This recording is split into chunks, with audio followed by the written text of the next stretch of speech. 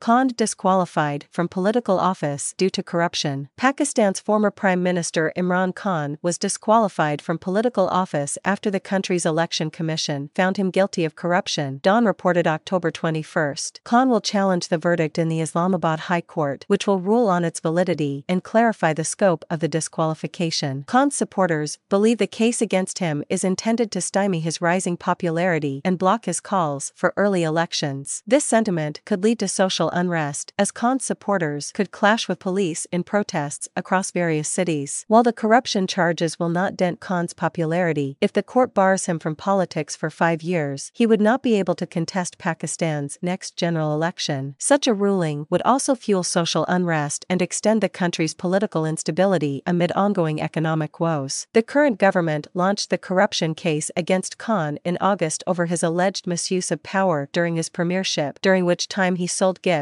received from foreign dignitaries without disclosing the income.